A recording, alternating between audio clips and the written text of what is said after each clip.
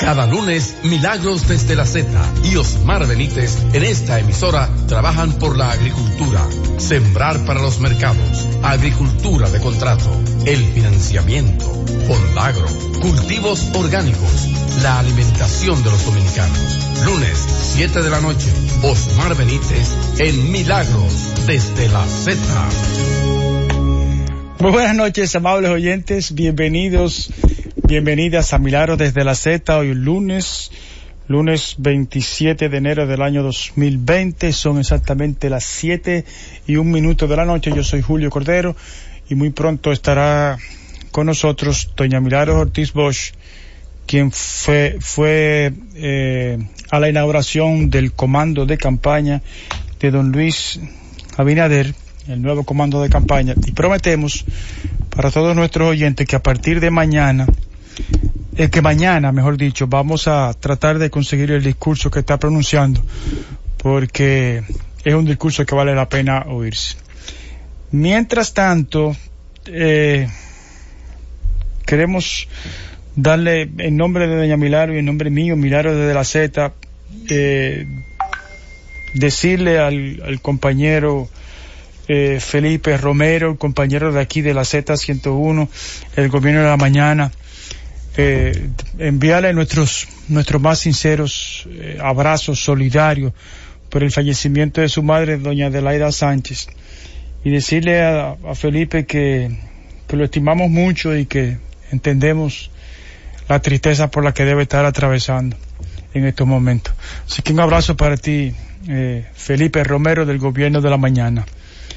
Bueno, todo el mundo sabe, ¿no?, la noticia del momento, el fallecimiento del basquetbolista Kobe Bryant, fruto de un accidente de helicóptero en el que también perdió la vida su hijita de 13 años, y en total 9 personas. Todavía el asunto no está muy claro. Aparentemente lo que dicen la caja negra es que venía volando muy bajo, pero todavía hay que esperar más detalles para saber qué causó. Había mal tiempo, pero para saber con exactitud qué causó ese lamentable accidente. Bueno, como a mí me gusta empezar con los precios de los commodities, me gusta empezar los programas, el Dow Jones cerró a la baja, y ahora al final voy a decir por qué bajó todo hoy. Menos el oro, bajó el Dow Jones 28.535 puntos, casi 700 puntos en relación con el jueves. El Nasdaq también 9.139, el petróleo, que es lo que más nos interesa, 52,83. 52,83 el barril de petróleo. $5.87 en relación al jueves, el barril de petróleo. Digo jueves porque el viernes no encontré los datos. El Brent también, el de referencia en Europa, 58.96, es decir, también casi $6. El gas natural 1.90, bajó 10 centavos. El oro, llegamos al oro, 1.578,20, subió considerablemente, subió exactamente $20 la onza Troy, y nos acercamos a los 1.600, y hace mucho que no se cotiza el oro a 1.600 la onza Troy. La gasolina como producto terminado cerró a 1.48, y eso también es otra buena noticia, 17 centavos en relación con el jueves, y el dólar, la tasa del dólar del Banco Central cerró a 53.2007.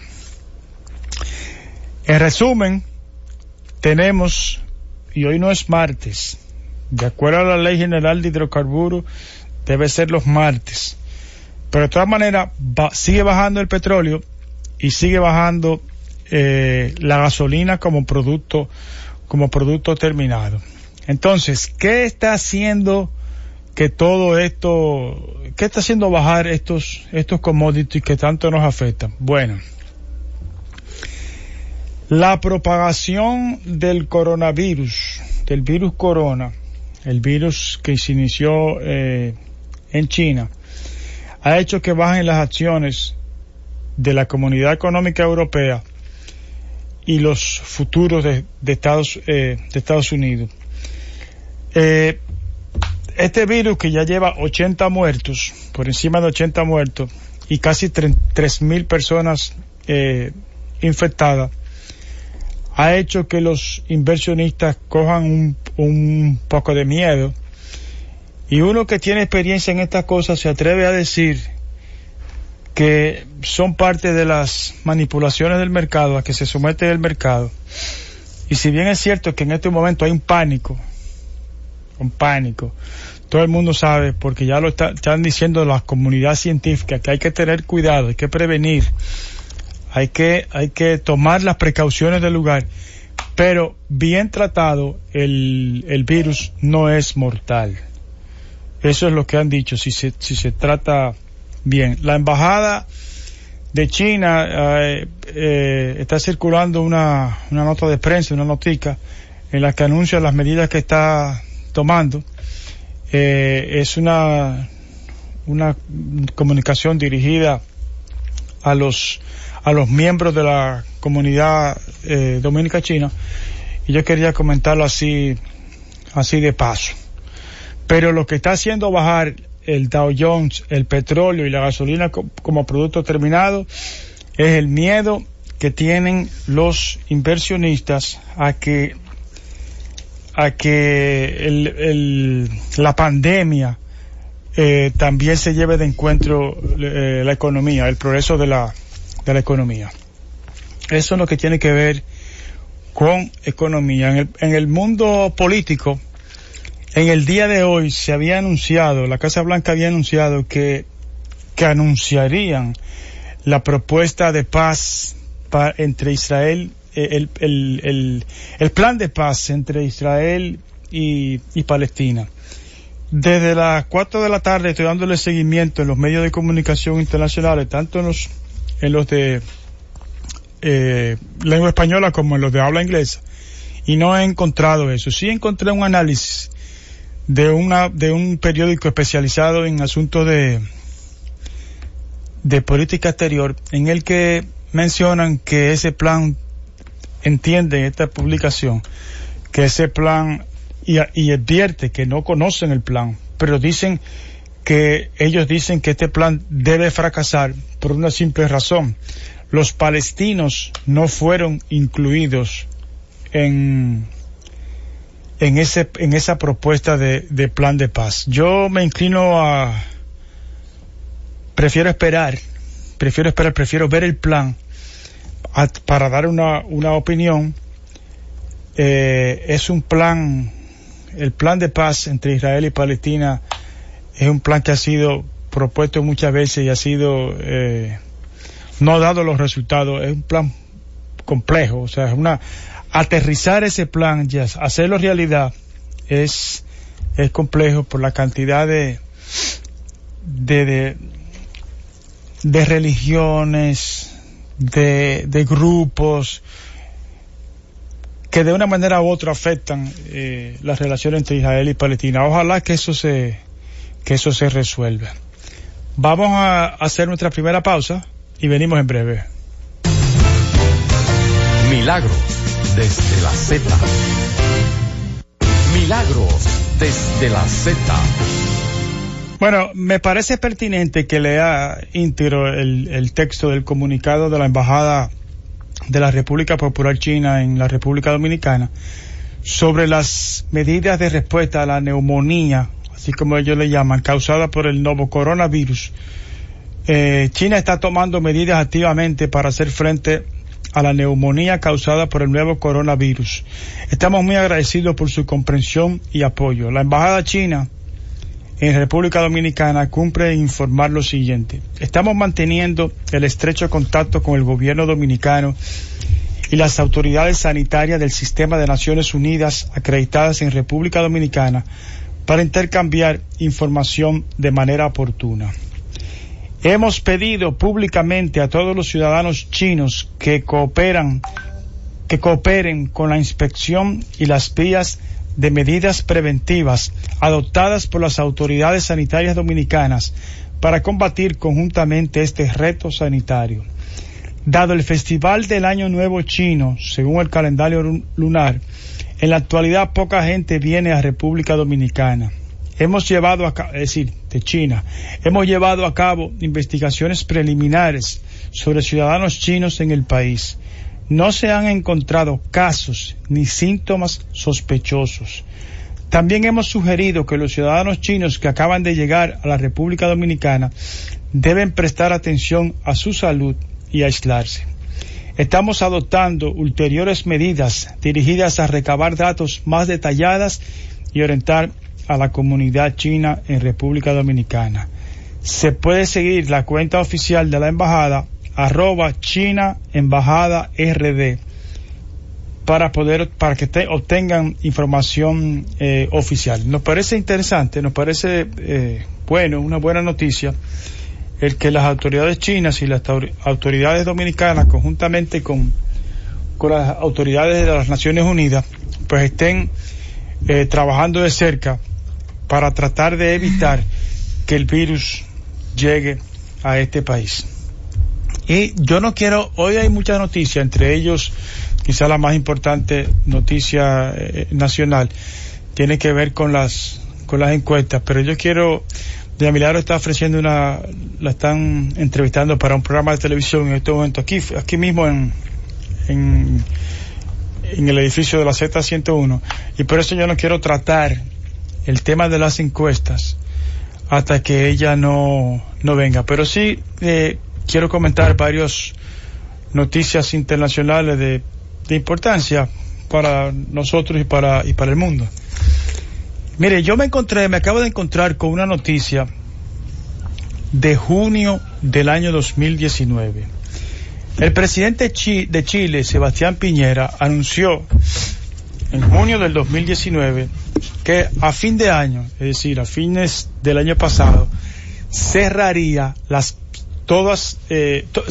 varias centrales de carbón, y la idea era que para el año 2050 Chile estuviera totalmente descarbonizada. La meta, anunció el presidente Piñera, es descarbonizar la matriz energética para bajar en un 20% las emisiones de gases de efecto invernadero en los próximos 5 años. ¿Por qué la comento ahora y no en el 2019? Porque este anuncio que hizo el presidente Piñera hace 7 meses dejó de ser anuncio y se convirtió en realidad a partir del 1 de enero. 8 centrales termoeléctricas van a cerrar en los próximos 5 años. Ya cerraron las primeras 4.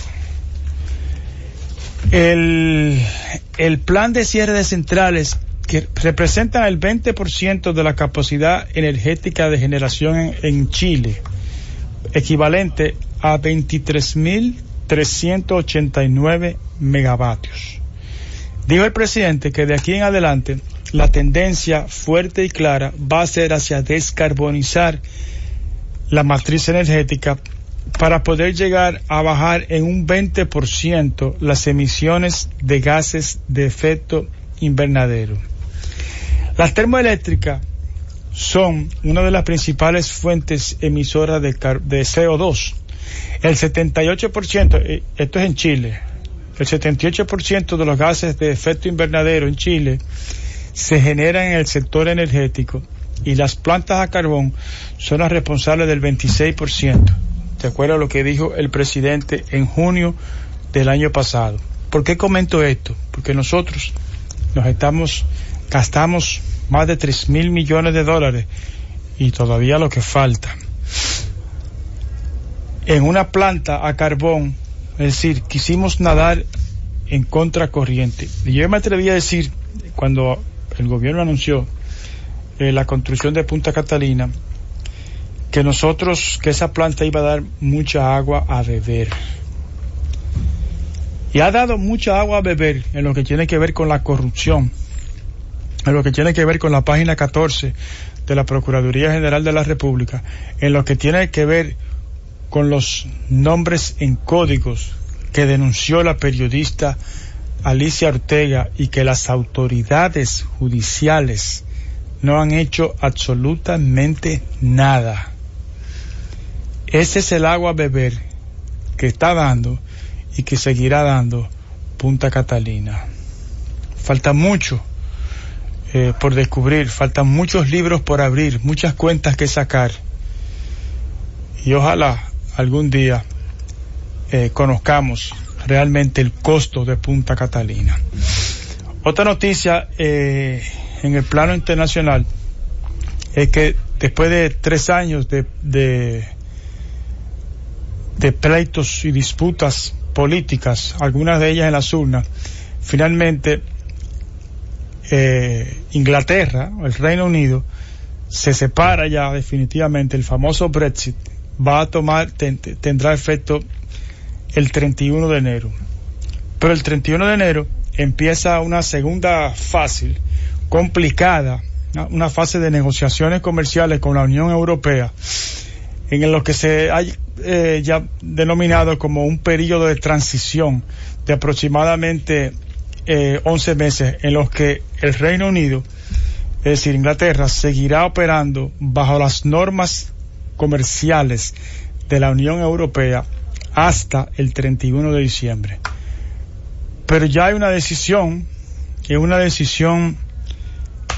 quizás que uno se asusta. ¿Por qué uno se asusta? Porque está pasando algo. Recuerdo que hace muchos años, hace quizá 8 o 9 años, nosotros entrevistamos aquí un mercadólogo dominicano, me refiero a Irving Vargas, que hablaba de esta visión de ganarlo todo, de asesores, de empresas asesoras políticas, y cómo estaban dividiendo el país en dos mitades. En Inglaterra, la zona urbana no quiere el Brexit y la zona rural sí lo quiere. Esto aparte de las manipulaciones de que hubo en las elecciones por esta empresa Cambridge Analytica, que también fue la misma que influyó, que analizó los datos de las cuentas, los 180 millones de cuentas de Facebook, que se sometieron a un proceso de inteligencia artificial para que hicieron ganar el presidente Donald Trump. Entonces, a pesar de eso, hay una gran parte de la población de Inglaterra, sobre todo concentrada en zonas rurales y sobre todo con educación más alta, que no querían el Brexit, pero se respetó la decisión de la mayoría.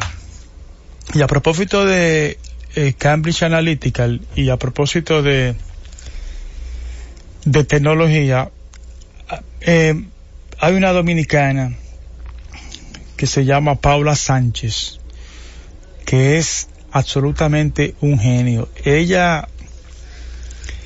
Paula Sánchez es una dominicana que fue la que creó, la que se inventó los drones que van a llevar,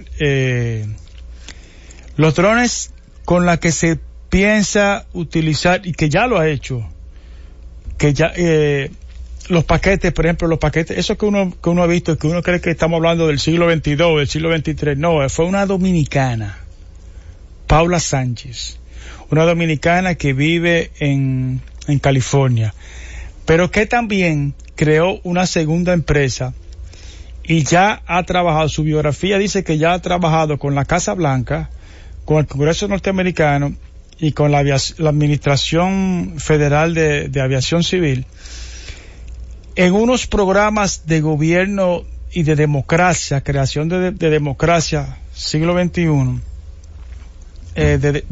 programas de gobierno electrónico, que ella lo está mercadeando como la próxima democracia, el próximo sistema democrático. Es una dominicana que se hizo, es abogada, se hizo abogada aquí en el país, en las universidades locales, y de verdad merece el reconocimiento de todos nosotros. Hace unos días la entrevistó Nuria Piera, y yo la verdad no me imaginaba que una persona de origen dominicano, estudiante de aquí, o sea, esa es dominicana neta,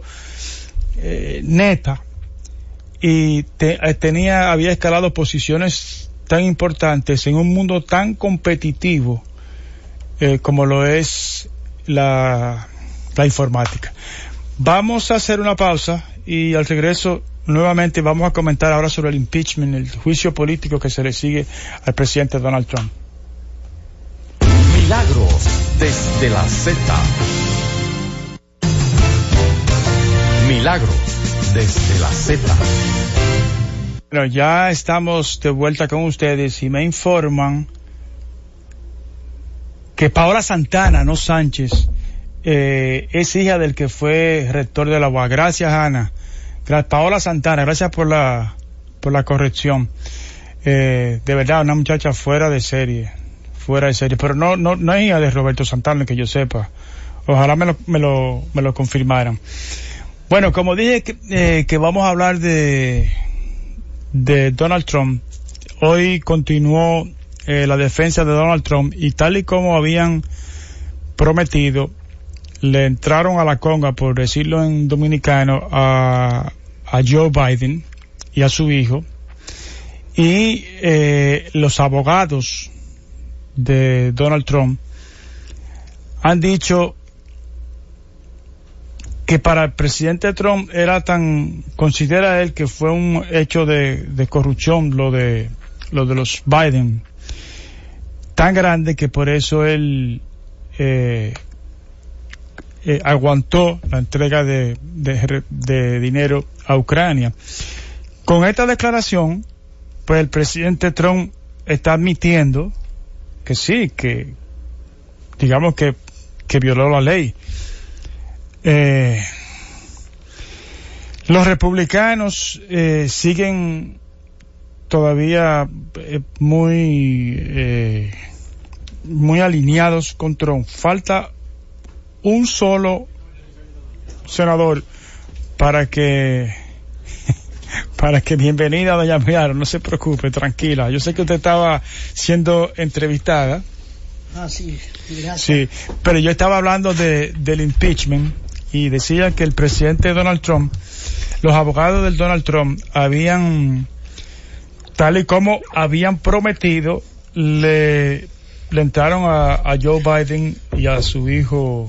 ¿Cómo se llama el hijo de Joe Biden? Bueno, el que consiguió el empleo en Ucrania. Pero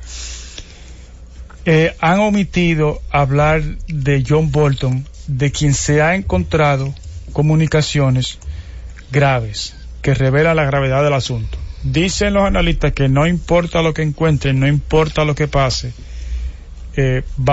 ya se sabe cuál va a ser el resultado del juicio. Que el problema es si le afecta en la imagen. Sí, la imagen electoral y en los votos. Pero, por ejemplo, CNN se va un poco más allá y dice, señores, lo que se está discutiendo es grave. Es un cambio constitucional. Porque a partir de ahora, ¿por qué los presidentes tienen que cumplir las leyes cuando tengan un congreso como el de aquí? ¿Cómo se llama? Un congreso para el progreso. Sí. Si saben que... Un congreso bajo control. Un congreso bajo control como lo tiene Trump. Y uno se pone a pensar, caramba.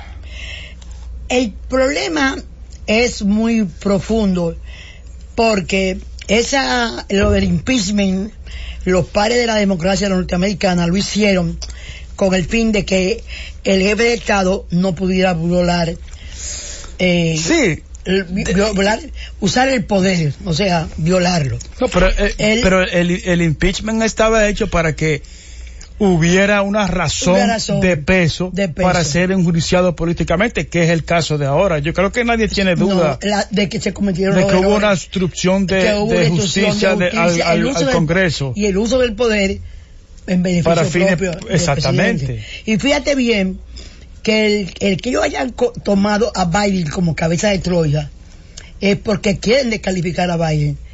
Porque el candidato puntero todavía sigue siendo puntero a pesar del editorial del New York Times. Elizabeth Warren, exactamente. Entonces, la realidad es que ha sido algo importante, que lo que esperan los demócratas es que en el principio de los demócratas de respeto a la Constitución procure algún cambio en la figura. Dice CNN que esta situación, porque va a salir, no va a ser destituido porque tiene los votos necesarios.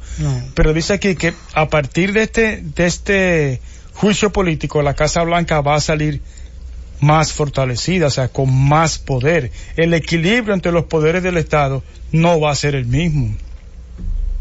Eso es lo que está diciendo CNN. Sí. Es decir, si lo hizo Trump, ¿por qué no lo puede hacer el que venga? Y el otro, y el otro, y el otro, y el otro.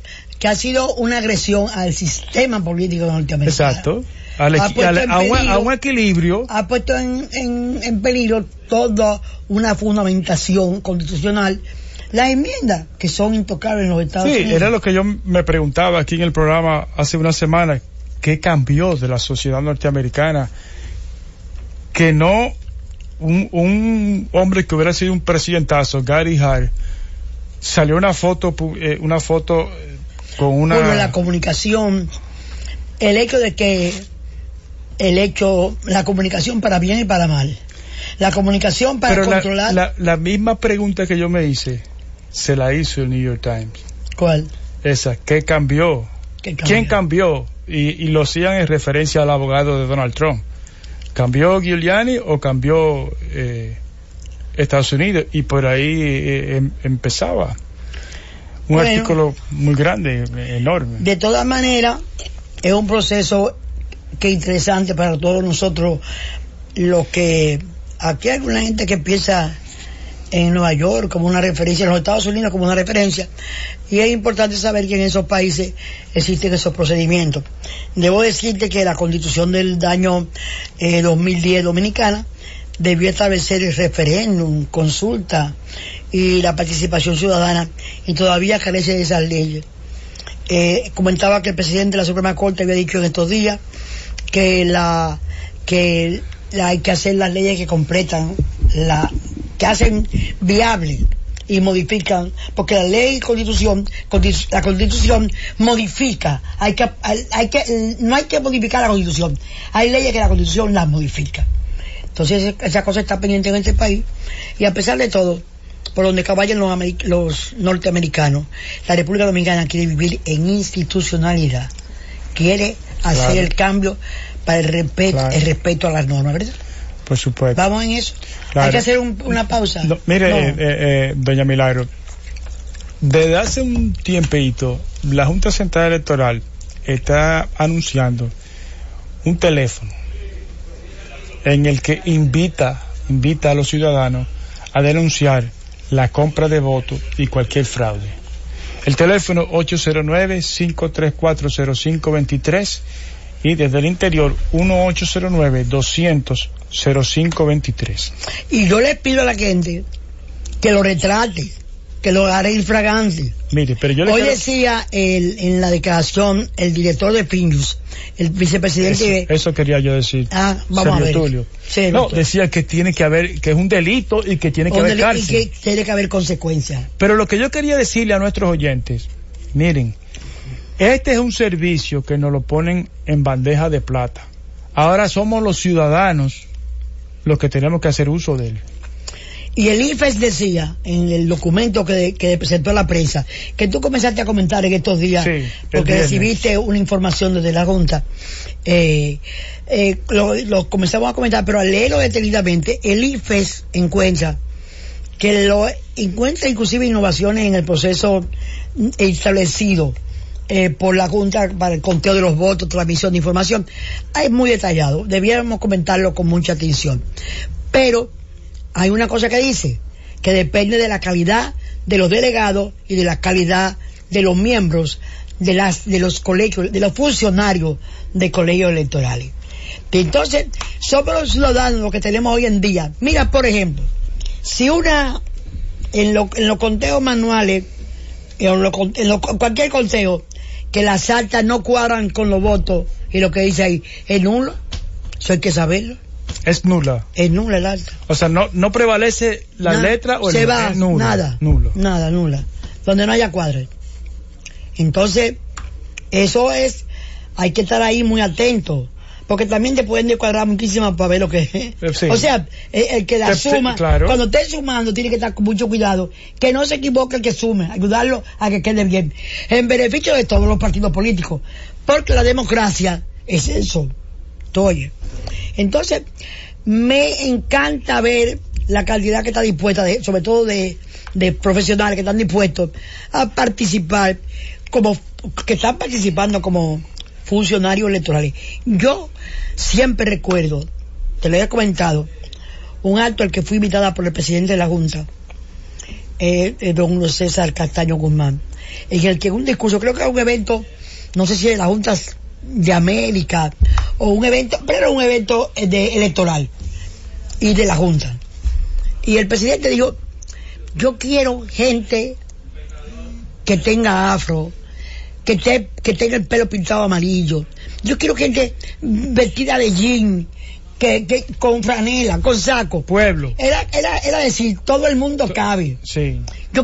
A mí no me importa, yo lo que quiero es que sea el ciudadano el que se forme y sea el representante, sea el miembro el que se honre con un colegio.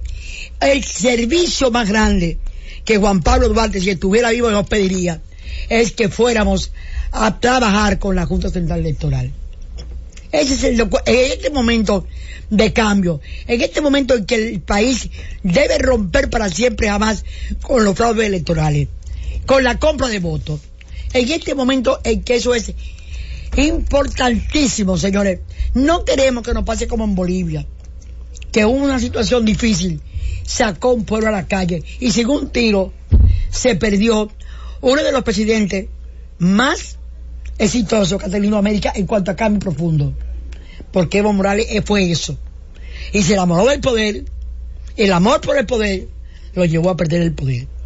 Y que una cosa, hoy en día con tantos técnicos que han venido aquí a ver los aparatos, cualquier seguimiento va a decir que se haya hecho una cosa mal. ¿Dónde que está el peligro? En la compra de votos. ¿Dónde que está el vicio? En la compra de votos. ¿Quiénes son los que compran votos? Sabemos los que compran votos. Hay algún entusiasmado que a lo mejor se pone con esa locura, pero es un entusiasmado, porque lo lindo es decir: conté los votos que el pueblo quiso darme a mí, y el pueblo lo está diciendo en todas las encuestas a dónde quiere dar el voto. No se equivoque, porque se lo dijeron a Evo Morales en un plebiscito, un referéndum, en una consulta. Sí, le dijeron que no. Se lo dijeron votando, y le quiso transformar unas elecciones perdidas en un triunfo de primera vuelta. Transformar no, hizo fraude, fraude, y está demostrado. Y cuando el fraude, y se lo comprobó un organismo que le dio seguimiento a ese proceso. Esos procesos hoy en día hay técnicos demasiado importantes en el mundo entero que dan seguimiento. Y entonces en la República Dominicana tenemos una junta que no es caída del cielo, es dominicana, pero es mucho mejor de la que teníamos anterior. Julio dice muchas veces aquí que consulta, que dice, todavía nos faltan, ahora nos está gustando que están hablando de la obligación de cumplir y de evitar los delitos electorales. Eso es importantísimo. Ese día, el jefe de la policía es el presidente de la Junta Central Electoral. No es otro. Vamos a poner una vicepresidenta. Carmen Inbel, Saladín. Vamos a poner el rango, general, generalísimo, lo que tú quieras. Pero son los jefes. Y esa jefa tú la tienes que usarla en bien de la democracia. No. Porque nunca hubo 5 ciudadanos tan cerca de la gloria como esos 5 personas. No, pero yo quiero decirle a los ciudadanos, hagamos uso de esas facilidades. Es lo que yo he dicho, la junta anterior ha trancado. Pero formemos. Aquí no entra nadie. Formemos. Esta junta está diciendo, vengan, averigüen, abran, aquí está todo abierto. Entonces, ciudadanos, aquí está el número 809-534-0523 en Santo Domingo y 809-200-0523 desde el interior, con pruebas. Mire, en Colombia existe esa línea caliente. Y la primera vez que lo hicieron... Pero debe tener muchas líneas. Deberíamos preguntar a la Junta que nos explique cuántas líneas tienen, porque ojalá que no haya que usar una línea, pero ojalá que haya 30, 40 líneas para esa llamada.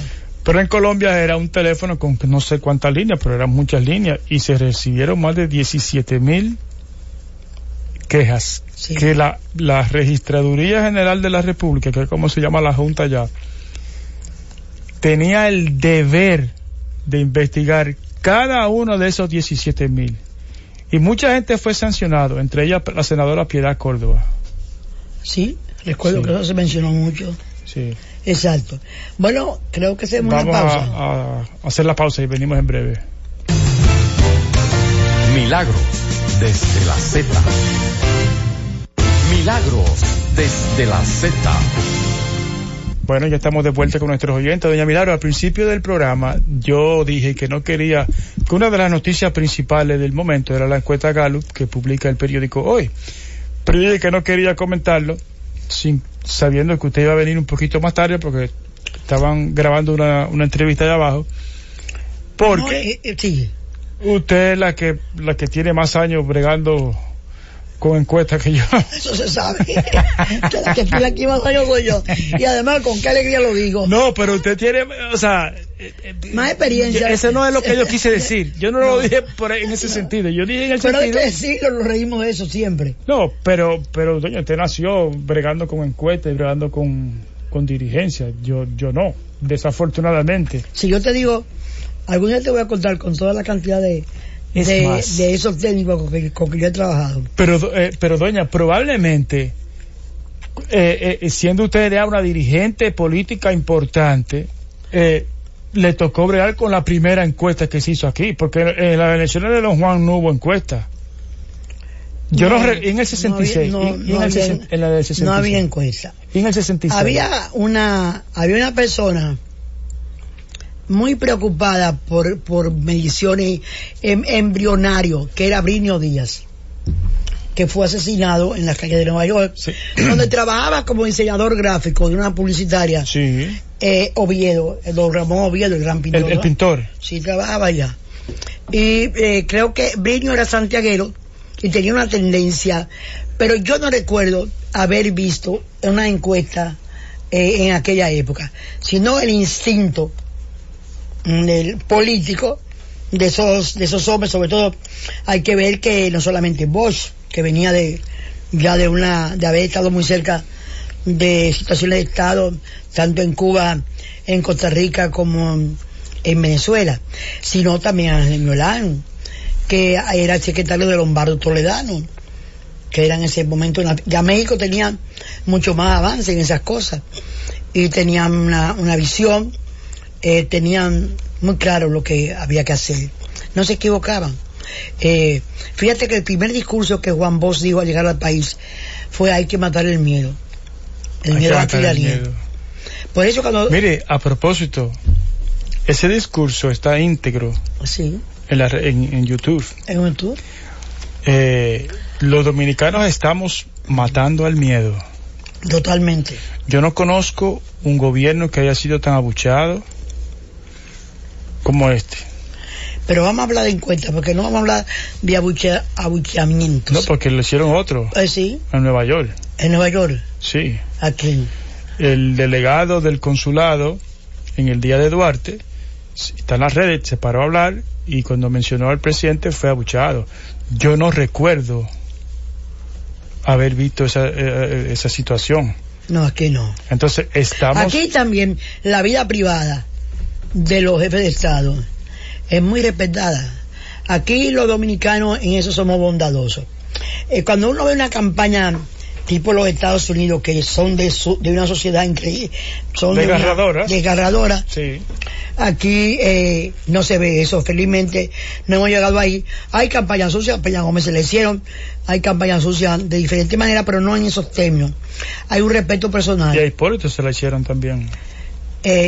Sí, pero se la hicieron. Hipólito tenía temperamento y le resistió y seguía para adelante con una... Sí. Pero eso hay que tener un temperamento especial. Pero tú querías hablar de la encuesta. La encuesta, yo supuse... Con una salvedad.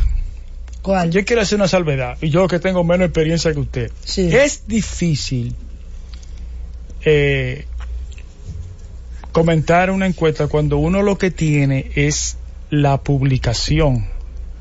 Acuérdese que las encuestas, porque yo no tengo la experiencia que usted, pero yo he visto algunas. Sí. Yo he visto varias. Tú eras y el país debe saberlo, el contacto con Napolitan y Antonio Guzmán. Con Joe Napolitan y Antonio Guzmán. Pero, que fue después de Napolitan el contacto con Magluta. Porque fue la persona que Magluta, a que Antonio Guzmán, cuando lo aceptó como su candidato presidencial, le buscó el apoyo de Napolitan. No, y que, mire, este país no sabe lo que hizo Napolitan, obviamente, con el mandato del presidente Guzmán para cabildear aquel plan de Reagan, ¿cómo se llamaba? De la iniciativa del Caribe, con la que se facilitaba la operación de la zona franca. Que entraban los productos sin impuestos, como todavía hay una parte de eso que se aplica. Que los productos fueran ensamblados aquí. Ensamblados, sí. Eso fue un cabildeo tenaz. Y la estrategia de ese cabildeo con los congresistas la hizo Napolitan. Y no te olvides que yo tuve el honor de visitar a Napolitan en relación conmigo misma, llevada por ti. Pero vamos a hablar de esta encuesta. Esta encuesta yo comencé a saber cómo venía por una declaración del ministro administrativo de la presidencia. Él dijo, porque cuántas cosas aprende uno aprende a leer símbolos. El señor Peralta dijo, vamos a ganar la mayoría de municipios. ¿Qué significó eso para mí? Bueno, ellos pueden ganar todos los municipios de 10,000 votos, 5,000 votos, 3,000 votos. O sea, cuando él dijo, vamos a ganar más municipios, ya estaba saliendo de aplastar con una mayoría total la mancha de o sea, el mapa morado. Entonces, cuando él dijo vamos a ganar más municipios, ya era un concepto que iba variando, que aparece en la encuesta de hoy. Ellos dicen que hay un empate. Eso, tú sabes la cantidad de cemento, los 10.500 millones que dieron los últimos días. Tú sabes que el presidente, que la preparación, el candidato del PLD, no le cogieron con una cuenta entre 5 candidatos. Están engañando todos, hasta Domínguez Brito, que es un amigo con lo que él. Todos están engañados. A ese lo comenzaron a postular. Cuando le entregaron a una policía, todos los contratos que se hacían, cuando el petróleo, fíjate que la primera reunión que hace él es con alcalde, y le dice, tengo el dinero. Ese es el presidente. Y el otro dice, y yo lo tengo, yo se lo garantizo. Bueno, entonces ¿cuál era la meta que se veía ver? Como que venía una mancha morada tan grande con los municipios. Y entonces, pero hoy la encuesta dice, yo dije, mira por qué sabían ellos que tenían que decir que iba a ganar más municipios. Eso depende, pueden ser 2, pueden ser 3. El problema es la cantidad de votantes, la cantidad de población, la dimensión de las figuras. Porque tú puedes tener muchos políticos morados y algunos grandes. Pero el concepto varió ahí. Y yo dije, ¿y por qué ha variado esto? Yo no había leído todavía que venía la encuesta. Claro. Estábamos leyendo la prensa casi de noche por la cantidad de trabajo. Entonces, cuando yo vi la declaración, yo dije, ahí viene la encuesta Galo. Y vienen con lo que nosotros sabemos por nuestras encuestas, que estamos muy bien en los municipios. Porque el cambio no es de un grupito de pueblo, ni de blanquitos de las ciudades, ni de gente profesional que quiere un país decente, que quiere un cambio de la política. No, el cambio es un cambio real, un cambio que la produce el hastío, el cansancio y los nuevos tiempos. Bien. A eso asóciale que eso que tú te estabas refiriendo, la bullita esa que hace mucha gente usa, que no la quiero decir por el nombre en que tú la dices, yo sé que tú estás diciendo la verdad, pero yo tengo alguna delicadeza en esas cosas. Me perdí. La palabra bucheo, yo lo estoy evitando. Julio, okay. Ahí me hiciste decirle, porque tú eres un sabio. Tú te quedas callado para que yo tenga que decir lo que pasa es que, entonces, es que para mí es algo nuevo, doña. Es parte de al presidente Mejía le tocó una situación muy difícil, fruto de la crisis bancaria, y yo nunca oí un abucheo. Nunca lo oí. Bueno, no. Y este no es el primero. Y yo recuerdo una cosa hermosa, que en los Juegos Panamericanos nadie abuchó a Hipólito, y ya estaba pasando la crisis de Banning. Sí aplaudieron a Leonel Fernández. Sí. Estaba uno ahí. Sí. Pero no hubo abucheo ni nada desagradable en esos Juegos Panamericanos. Que era muy difícil, porque el país estaba en problemas económicos bastante grandes, y sin embargo los juegos fueron felices. Que fue una herencia de continuidad del gobierno. De continuidad del gobierno. Entonces, hasta con los mismos funcionarios. Sí, los mismos funcionarios. Sí. El respeto que se lo merecía José Joaquín Puello, Luis Mejía. Todo ese equipo fue el mismo, el equipo técnico que trabajó en esto. El equipo el que lo vertebró, porque los Juegos Olímpicos le correspondía al sector olímpico, con el apoyo del gobierno, naturalmente. Entonces, esa encuesta dice lo que todos sabemos, que Luis Abinader es la expresión de ese cambio, y que lo va haciendo muy bien, lo va haciendo hermosamente. Yo he estado últimamente acompañándolo en 3 eventos. Hoy fui a la apertura del comando, precioso. No, pero yo fui. Aquello era descomunal. Yo le quiero contar a dónde yo fui. Y yo fui, déjame contarte, estuve acompañándolo en el lanzamiento de la juramentación del equipo cultural. Inspirado mucho por Tony Raful, pero ya bajo la dirección de doña Carmen Heredia Viuda Guerrero. Uh-huh.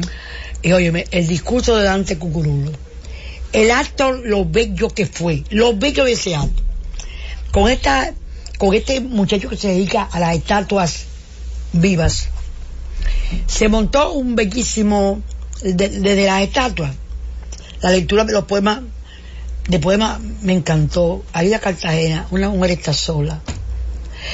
Aquí hace falta una mujer. Aquí hace falta una mujer, y esa mujer soy yo. Sí. Ese poema se llama así. Cuando yo oí de ruinas de memoria, ese llamado a la patria, a levantarse, en ese bello poema y oímos a Cunito Cabral, a don Manuel de Cabral, y de repente yo veo que Luis se para y abre un libro y comienza a leer Hay un país en el mundo de Pedro Mil. O sea, él fue parte del proceso. Activistas de Nueva York que vinieron con una visión cultural. Óyeme, lo que la cultura significa, la popular, la clásica, la música, el baile. Yo vi a Patricia Cuasiati cuando se habló de la definición de cultura que ellos quieren y con lo que estamos de acuerdo. Yo vi a Patricia Cuasiati caerse una lágrima. Y fue un acto hermoso que contó. Vamos a traer un día al equipo. Volví a ver a Giovanni Cruz, volví a ver a Andrés Le Mateo, volví a ver tanta gente que es Santiago, qué grupo, qué activista cultural. Óyeme, y fueron los poetas y pintaron un cuadro en vivo ahí. Fue una cosa esplendorosa. Y estaba el carnaval popular, todo lo que es ya casi estaba en febrero. Bueno, ya tú me estabas buscando trabajo a mí. Entonces, déjame decirte que, y Dagoberto que se me ha perdido, no sé dónde anda. Entonces, déjame contarte. Atención, Roberto, no te le pierdas a la doña. No, déjame contarte. Fui a un acto en que él explicó el por qué el gobierno va a ser eficiente. Aquello fue soberbio, las leyes, la metodología, por qué este es eficiente. Y comenzó con una cosa muy hermosa. Comenzó contando el primer negocio que él quiso montar y las dificultades que él tuvo y por qué las tuvo. Y por qué, por su experiencia, él sabe los procedimientos que hay que modificar. Me recordé de ti, Julio, porque un día yo te dije, Julio, descúbreme, estúdiame, ¿cuántos pasos tenemos que dar? Desde que decimos que hace falta una cosa que está en el presupuesto hasta que comenzamos a ejecutar. Un proceso de compra. ¿Cuánto fue? 37 pasos. 37 pasos. Sí. Entonces, fue terrible aquella cosa. Sí. Hicimos un curso con la gente de Harvard, entre ellas con Espinal. Sí. Y de 37 y con Velázquez, el venezolano. De 37 lo logramos de bajar a 33. A 33. Pero es que la burocracia... Pero eso explicado y por qué, y en la técnica. Y después el discurso que le hizo a los turistas, que además de que están todos en el LAP, Luis Abinader presidente, 2020.com. Sí. Están grabados todos esos actos, bellísimos. Y entonces, Julio... Pero mire, antes de que se acabe... Antes, para decirte esta cosa, hay muchas cosas en el anecdotario. Él contó que en el turismo, él quiso que... No, te lo cuento mañana, porque la SEGA está muy apurada. Bueno, pues yo sí quiero contar. ¿Y tú quieres contar algo? Yo quiero contar. Y yo no tengo que ser, habla sola. No, pero yo hablé solo al principio, los primeros minutos. Te obligué, te pido excusa. No, tranquila. Yo me fui con Elvis Alán, el especialista en asuntos de Medio Oriente. ¿Y qué especialista? Yo me fui con él a hacer un recorrido por el este. Doña, cuando Luis llegó al ingenio Consuelo, que ya no es ingenio. Ya es un municipio, un distrito municipal. Pero grande. Sí. Grande, pero grande. Ahí había uno de los seres más hermosos del mundo, la que dirigía educación allá, que era una hermana norteamericana. ¿Te recuerdas? Leonor Gibb. Canadiense. Sor Leonor Gibb. Qué educadora. Qué hermoso ser humano. Yo, cuando el candidato llegó, ya era de noche. 8:30, 9 de la noche. Doña, mire, le puedo decir, el pueblo entero. Y en un ambiente festivo, una fiesta, pero con un respeto fuera de serie. Sí. Fuera de serie. Eso me entusiasmó mucho. No ha habido un solo acto agresivo en los actos en que todo es causado por Luis. No, porque acuérdese que la tradición, es decir, muchos actos que yo he ido en otras campañas. Tiene que llamar a Yulisa Hernández. La llamé. Bueno. La llamé 2 veces, pero su teléfono está... Llámale y dile que muchas gracias, que da un abrazo. Claro. La llamé viniendo para acá. Parece que o está en un sitio donde no había señal, o quizás se quedó sin batería. Lo último que te voy a decir. Con 37 sentencias, mediante el control de la justicia y de la justicia electoral, logró el PLD desarticular la obra de Peña Gómez, que fue el PRD. Con una conducta política, con una seriedad a principios y a normas, nosotros hemos logrado demostrarle dónde estaba la mayoría y en qué creía esa gente.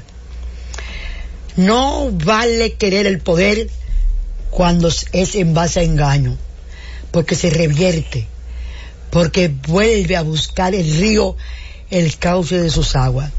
Y el domingo cuando yo vi, domingo, ¿sí? Vi la gente que regresaba a su casa, entre ellos gente como el que ha sido vocero del PRD durante todo este tiempo en la Cámara de Diputados. Yo pensé, José Francisco, no ha sido el día que tú hubieras querido, pero se han caído las 37 sentencias de un juez del que me negué a sentarme al lado y nunca me voy a sentar porque fue el cómplice de semejante, no voy a decir la palabra, de semejante trastueque de la historia. Bueno, señores, vamos a rehacer la historia, vamos a recomponer la dignidad del poder, vamos a hacer política decente, vamos a cumplir con una estabilidad organizacional del partido, orgánica, funcional, y vamos todos a saber que necesitamos que todos ustedes, a través de quien sea, o de nosotros a quien sea, participen en el proceso electoral. Dignifiquemos la patria, dignifiquemos el país. Hay que hacer un bello trabajo. Buenas noches, y Julio, gracias por haberme cubierto tanto tiempo. Milagros desde la Z.